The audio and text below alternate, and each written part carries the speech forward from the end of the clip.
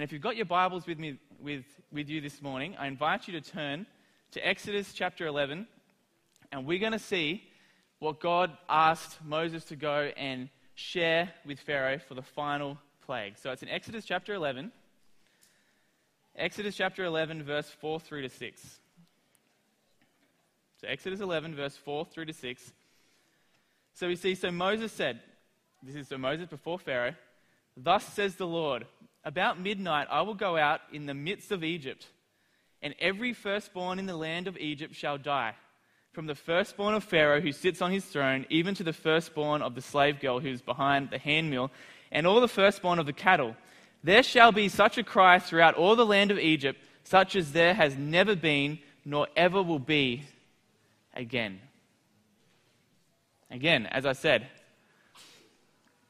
the God that is revealed through the Exodus is a God of power, of wrath, and of war. And when I think about this, it makes me ask the question, where is the gentle, grace-filled Savior that we see in the New Testament?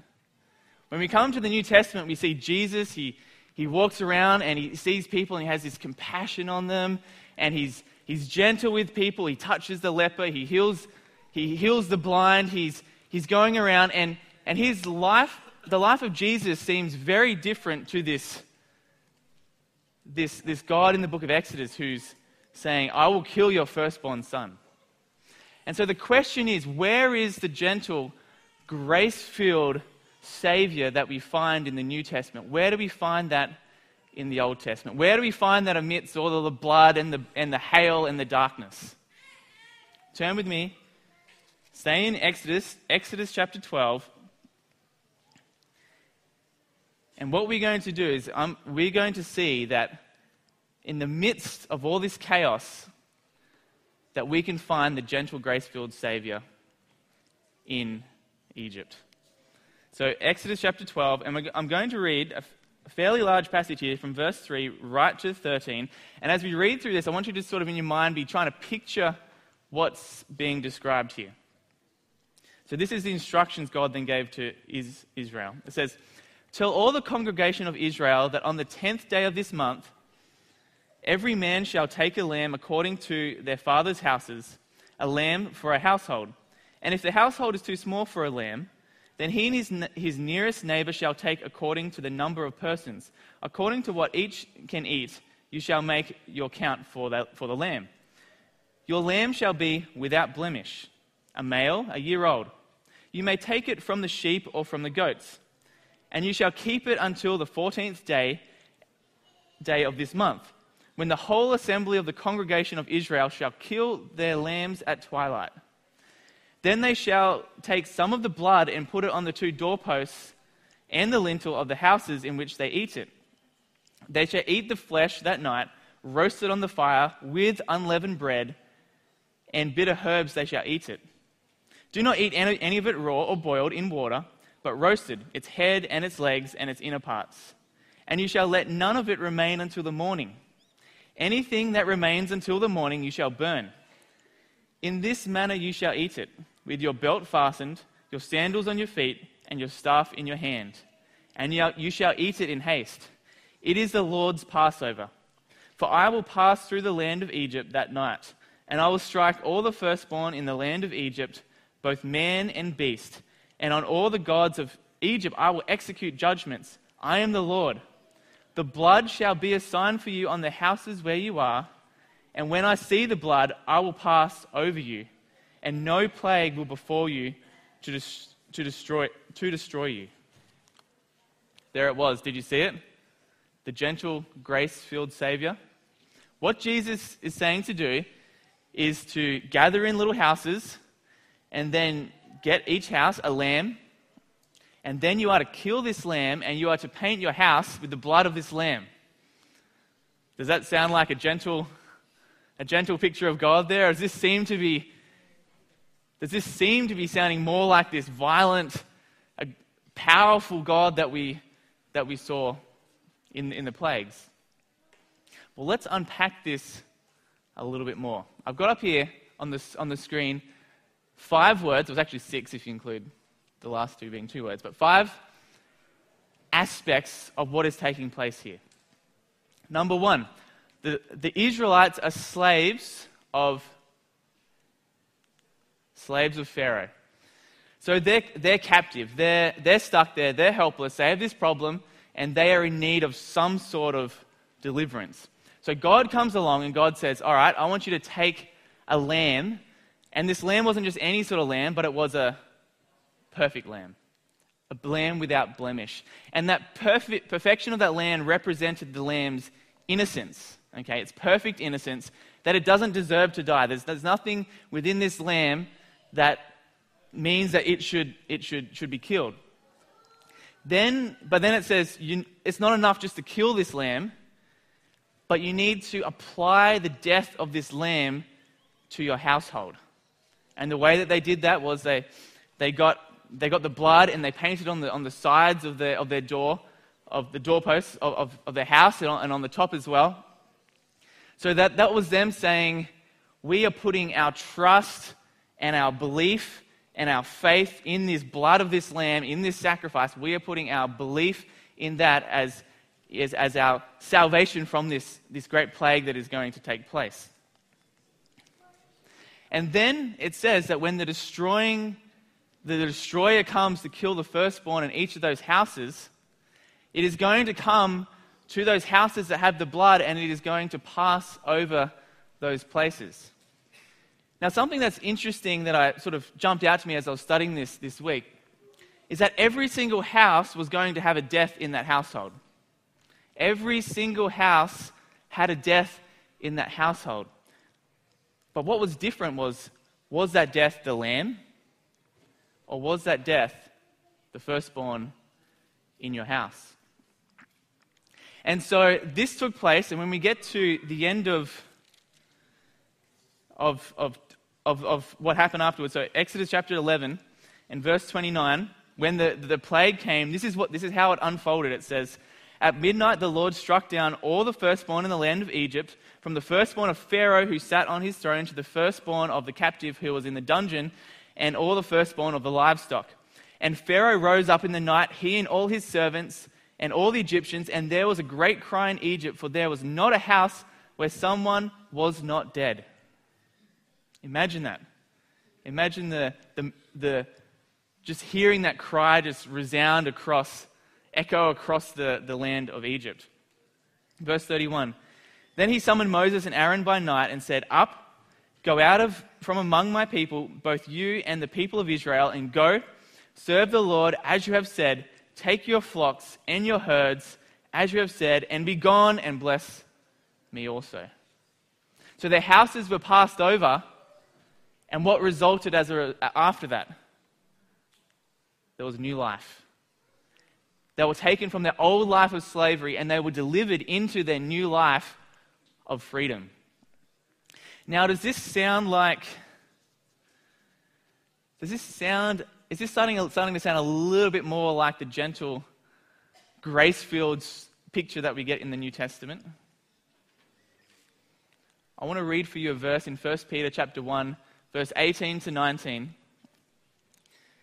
And it says, the Apostle Peter says, "Knowing that you were ransomed." Now, the word ransom basically means a ransom is the price paid to deliver someone from captivity. And it says, "Knowing that you were ransomed," speaking of all of us, "from the futile ways inherited from your forefathers." Now, here it's not talking about the futile ways of physical slavery, but it's talking about what's been passed on from Adam to every single one of us. "Knowing that you were bought back from being captive to sin," this is including all of us, "inherited from your forefathers, you were bought back not with perishable things such as silver or gold, but with the precious blood of Christ." Here we see the blood at the forefront, at the center of how we are being ransomed, how we are being redeemed. But it's not the blood of an actual lamb, but it's the blood of Christ. And it says, like that of a lamb without blemish or spot. I should say spot there. So let's go back to our what we had up on the screen. Slave, lamb, blood, salvation, new life. This story that the Passover told, that this ceremony told, when they were in Egypt and they were delivered from this plague, is the story of salvation. It's the gospel story. And this is how our story fits into this. Firstly, we are not slaves to Pharaoh, but we are slaves to sin. And God has come to deliver us from that. We too need a lamb. But it's not a physical lamb, but it's the lamb also known as Jesus Christ. And Jesus was the lamb without blemish, the lamb without spot, the perfect lamb, because he was the sinless lamb. He was the one who was innocent. He was the one who never deserved death. Now, in their household, it wasn't enough just to have a dead lamb in their household, but that death then had to be applied to their lives. And for us, it's not enough for us just to realize that Jesus died upon the cross 2,000 years ago, but we too need to apply the death of Jesus to our lives. And we do this through faith. We do this through putting our trust and belief in Jesus. Just like they painted up on the door frames, we put our faith in the blood by simply trusting and believing in what Jesus has done for us. And the result of this, something is passed over. Not our household, but our sins are passed over. And we receive forgiveness from our sins, which results in being born again, receiving new life, freedom from being slaves to sin. And so, where is the gentle, grace-filled Savior? In the midst of all of these plagues and of the blood and the violence and the death, the grace-filled Savior is front and center. The Old Testament God is the same as the New Testament God. Grace is right there at the heart of what was taking place in the Exodus. Now, it wasn't God's intention for the Passover to be just a once-off occasion. But God instructed the Israelites to year after year to gather together and to have a ceremony which they called the Passover ceremony, which they would eat the lamb, they would eat unleavened bread, they would eat the bitter herbs, which were representative of their suffering in Egypt. And they were to come together and do that. And when they did this, it was pointing in two directions.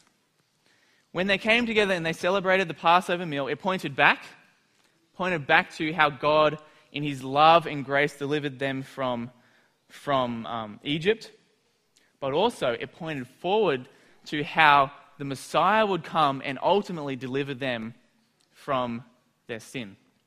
So year after year, for 1,500 years, not necessarily did they always faithfully keep the Passover, but for 1,500 years, the Passover was central to what the Jews did. And in their Jewish year, the Passover was there reminding them of the deliverance from the past and pointing forward to their deliverance in the future.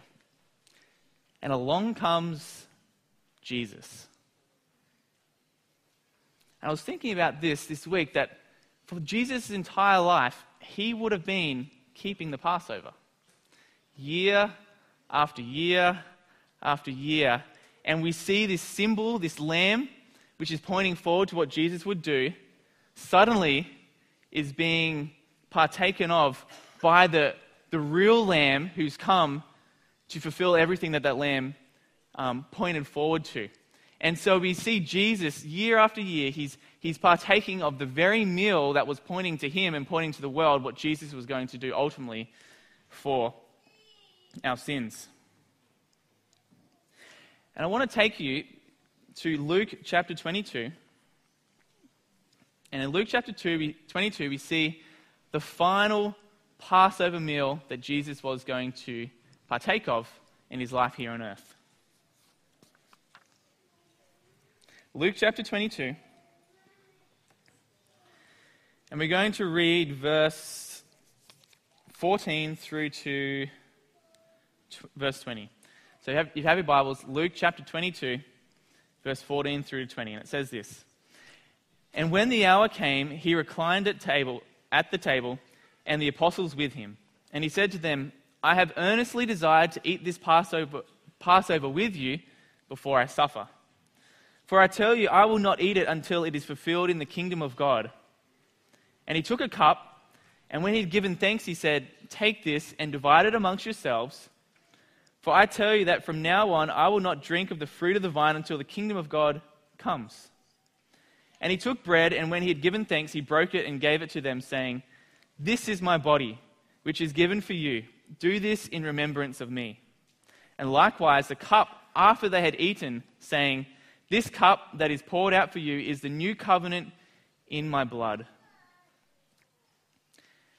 And as I read through this, it makes me wonder what would have been going through the mind of Christ as he sat there and had this final meal with his disciples.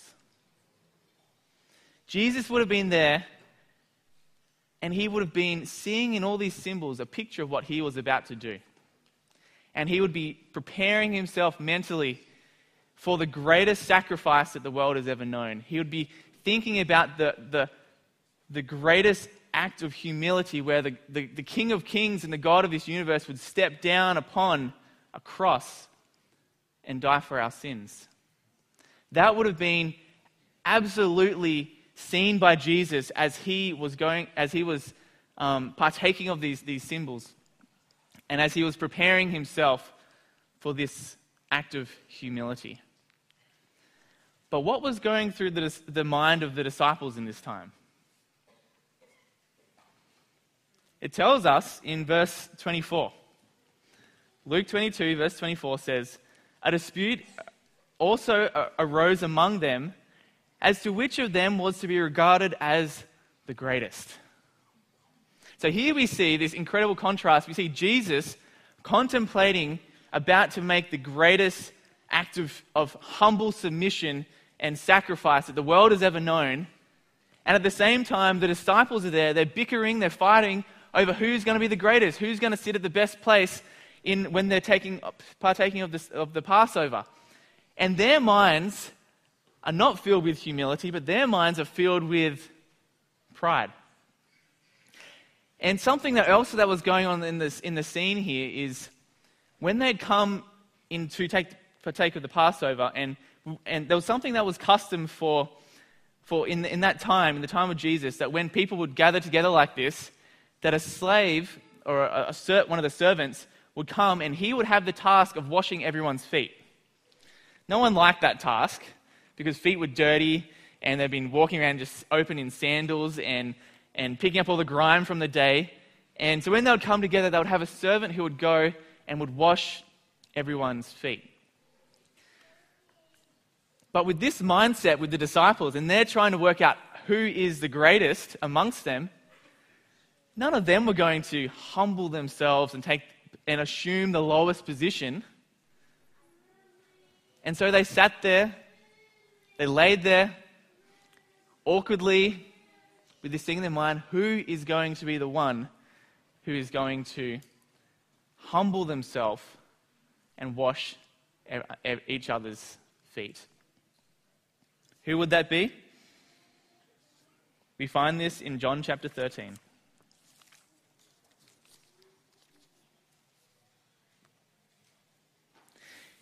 In John chapter 13 and verse 3, we see something absolutely shocking take place. It says, John 13 verse 3, Jesus, knowing that the Father had given all things into his hands, and that he had come from God and was going back to God, he rose from supper, he laid aside his outer garments, and taking a towel, he tied it around his waist. Then he poured water into a basin and began to wash the disciples' feet, and to wipe them with the towel that was wrapped around him. And he came to Peter, who said to him, Lord, do you wash my feet? The disciples were in shock. They were horrified by what Jesus was doing. Here, Jesus, the one who was clearly the greatest amongst all of them, he was the one who assumed the humble position and washed each other's feet. Now, why did Jesus do this? Could it be that he was teaching the disciples an important lesson about the way that we approach the Passover meal, by the way that we approach the Lord's Supper, by the way that we approach our Christian experience, by the way that we approach the Christ, that we are to approach it with humility. Now think back to the Passover in Egypt. As I said, it was easy for people to have their firstborn saved. All they had to do was get that lamb, kill that lamb, and then put the blood up on the doorpost. But why were there so many deaths throughout the land of Egypt? Why was it that Pharaoh, his firstborn child, died upon that night? Could it have something to do with pride? I've got a quote from the book Patriarchs and Prophets here. And it says, many of the Egyptians who had been led to acknowledge the God of the Hebrews as the only true God, and these, it says, or had done that, and these now begged to be permitted to find shelter in the homes of Israel when the destroying angel should pass through the land. They were gladly welcomed, and they pledged themselves henceforth to serve the God of Jacob and to go forth from Egypt with his people. Salvation was not only available to the Israelites on that day, but to all the Egyptians as well. But what would it have taken for that pride-filled Pharaoh to go and enter one of those those Israelite homes? Would it have taken humility? So Pharaoh was not ready for this, to receive the salvation, because he was filled with pride. Because when we come to Christ, we need to acknowledge our need, and we need to acknowledge that we are in need of a Savior. And so we come before Christ humbly and seeking his salvation. So back to the Last Supper with Jesus and his disciples. They're bickering over who's the greatest. And this is what the book Patriarchs and Prophets says about in this situation. It says, when Jesus girded himself with a towel to wash the dust from their feet, he desired by that very act to wash the alienation, jealousy, and pride from their hearts. With the spirit they then had, not one of them was prepared for communion with Christ. Now I love this because it reveals to us the reason why we do foot washing, which we're about to do in a moment now.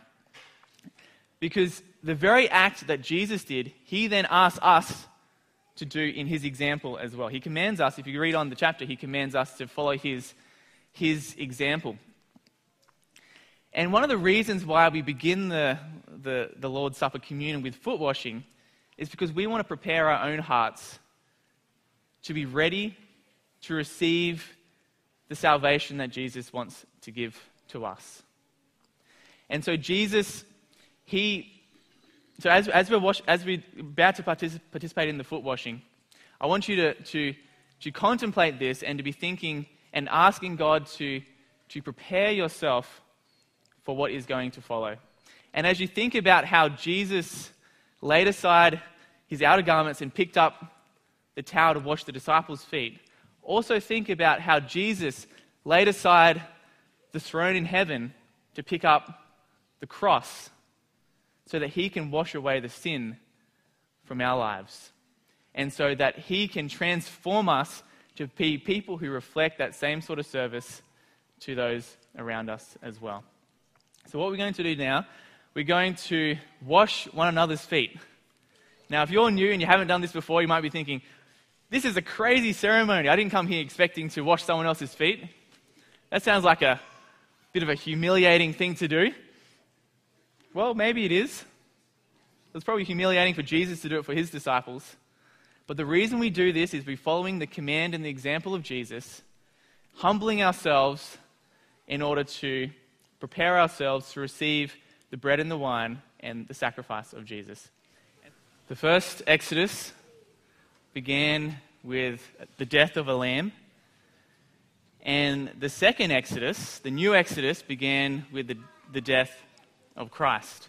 The first Exodus took them from being slaves, took them into the wilderness, and as they headed towards the promised land, the new Exodus takes us from being sinners to salvation and is heading us towards the hope of eternal life with Jesus and eventually on the new earth.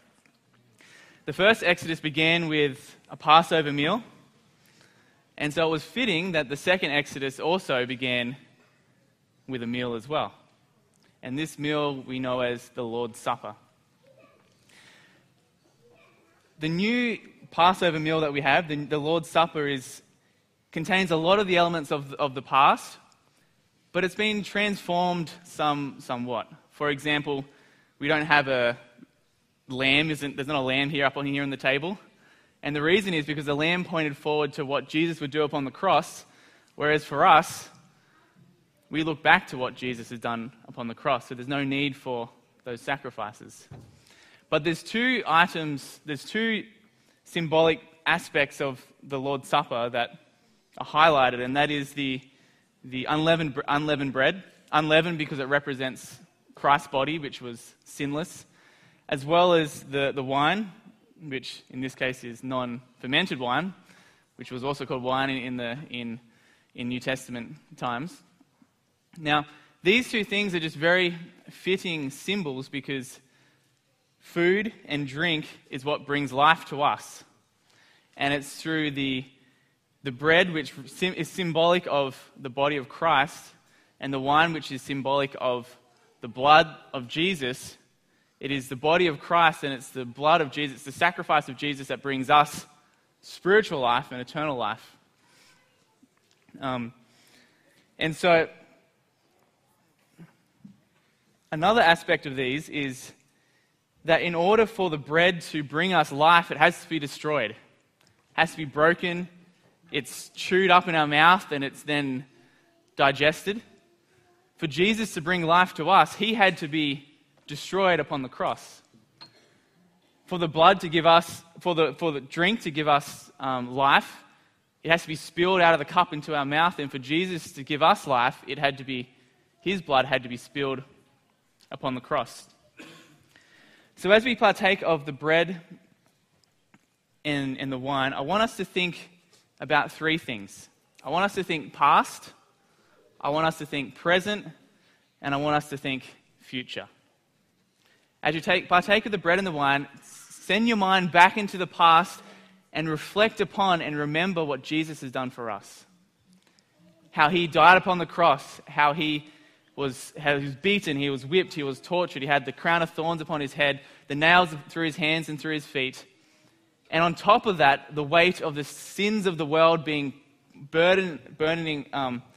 weighing down upon his soul. I want you to think back of what Jesus has done and the price Jesus has paid to bring us salvation. I want you to think past. I also want you to think present. I want you to think, what does this mean to me today? Remember, in the time of Israel, it didn't matter that there was a dead lamb in the house if it wasn't painted upon the doorposts.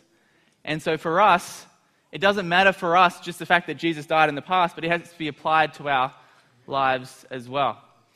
And back then, it didn't matter if you had served God your whole life or for one day. It didn't matter if you were male or female. It didn't matter if you're Egyptian or if you were a slave, Israelite. It didn't matter if you'd lived a life of good deeds or a life of all sorts of horrible things. The only thing that mattered was, are you trusting in the blood of the Lamb upon your doorpost?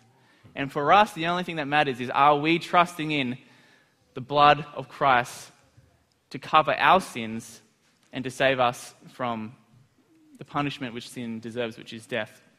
So I want you to think past, I want you to think present, but also think future.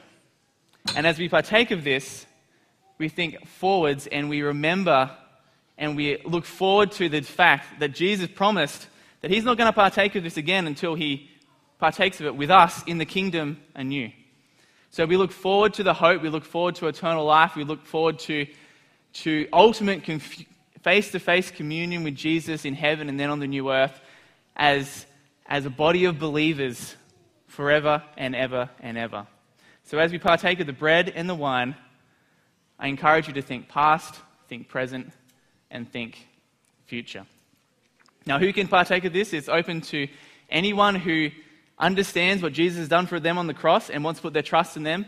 You don't have to be a Seventh-day Adventist, but if you're someone who believes in what Jesus has done for you, then we invite you to partake of our service this morning. And how old do you be? As long as you're of age that you are old enough to understand what this symbolizes, we encourage you to partake of this as well. And so what I'd like to do is invite Leon to say a prayer of blessing upon the bread and the wine, and then we'll just distribute it out to everyone. Stay standing with me as we pray. Father in heaven, as we participate in this ceremony, this ritual, this service, Lord, we are just overwhelmed with the incredible love that you have, Lord. From start to finish, you are the gentle, grace-filled Savior. Lord, we look back on the cross and we think of what you've done for us, Lord, and we thank you, Lord. We thank you for loving us so much that you put yourself aside, that you didn't just lay aside your outer garments and pick up the towel, Lord, but you laid aside the glories of heaven for a cross, Lord. We thank you for that. Lord, today we recommit ourselves to you, Lord. As we partook, Lord, we were saying, Lord, we accept, Lord. We apply what you've done in faith, Lord, in belief to our lives, Lord.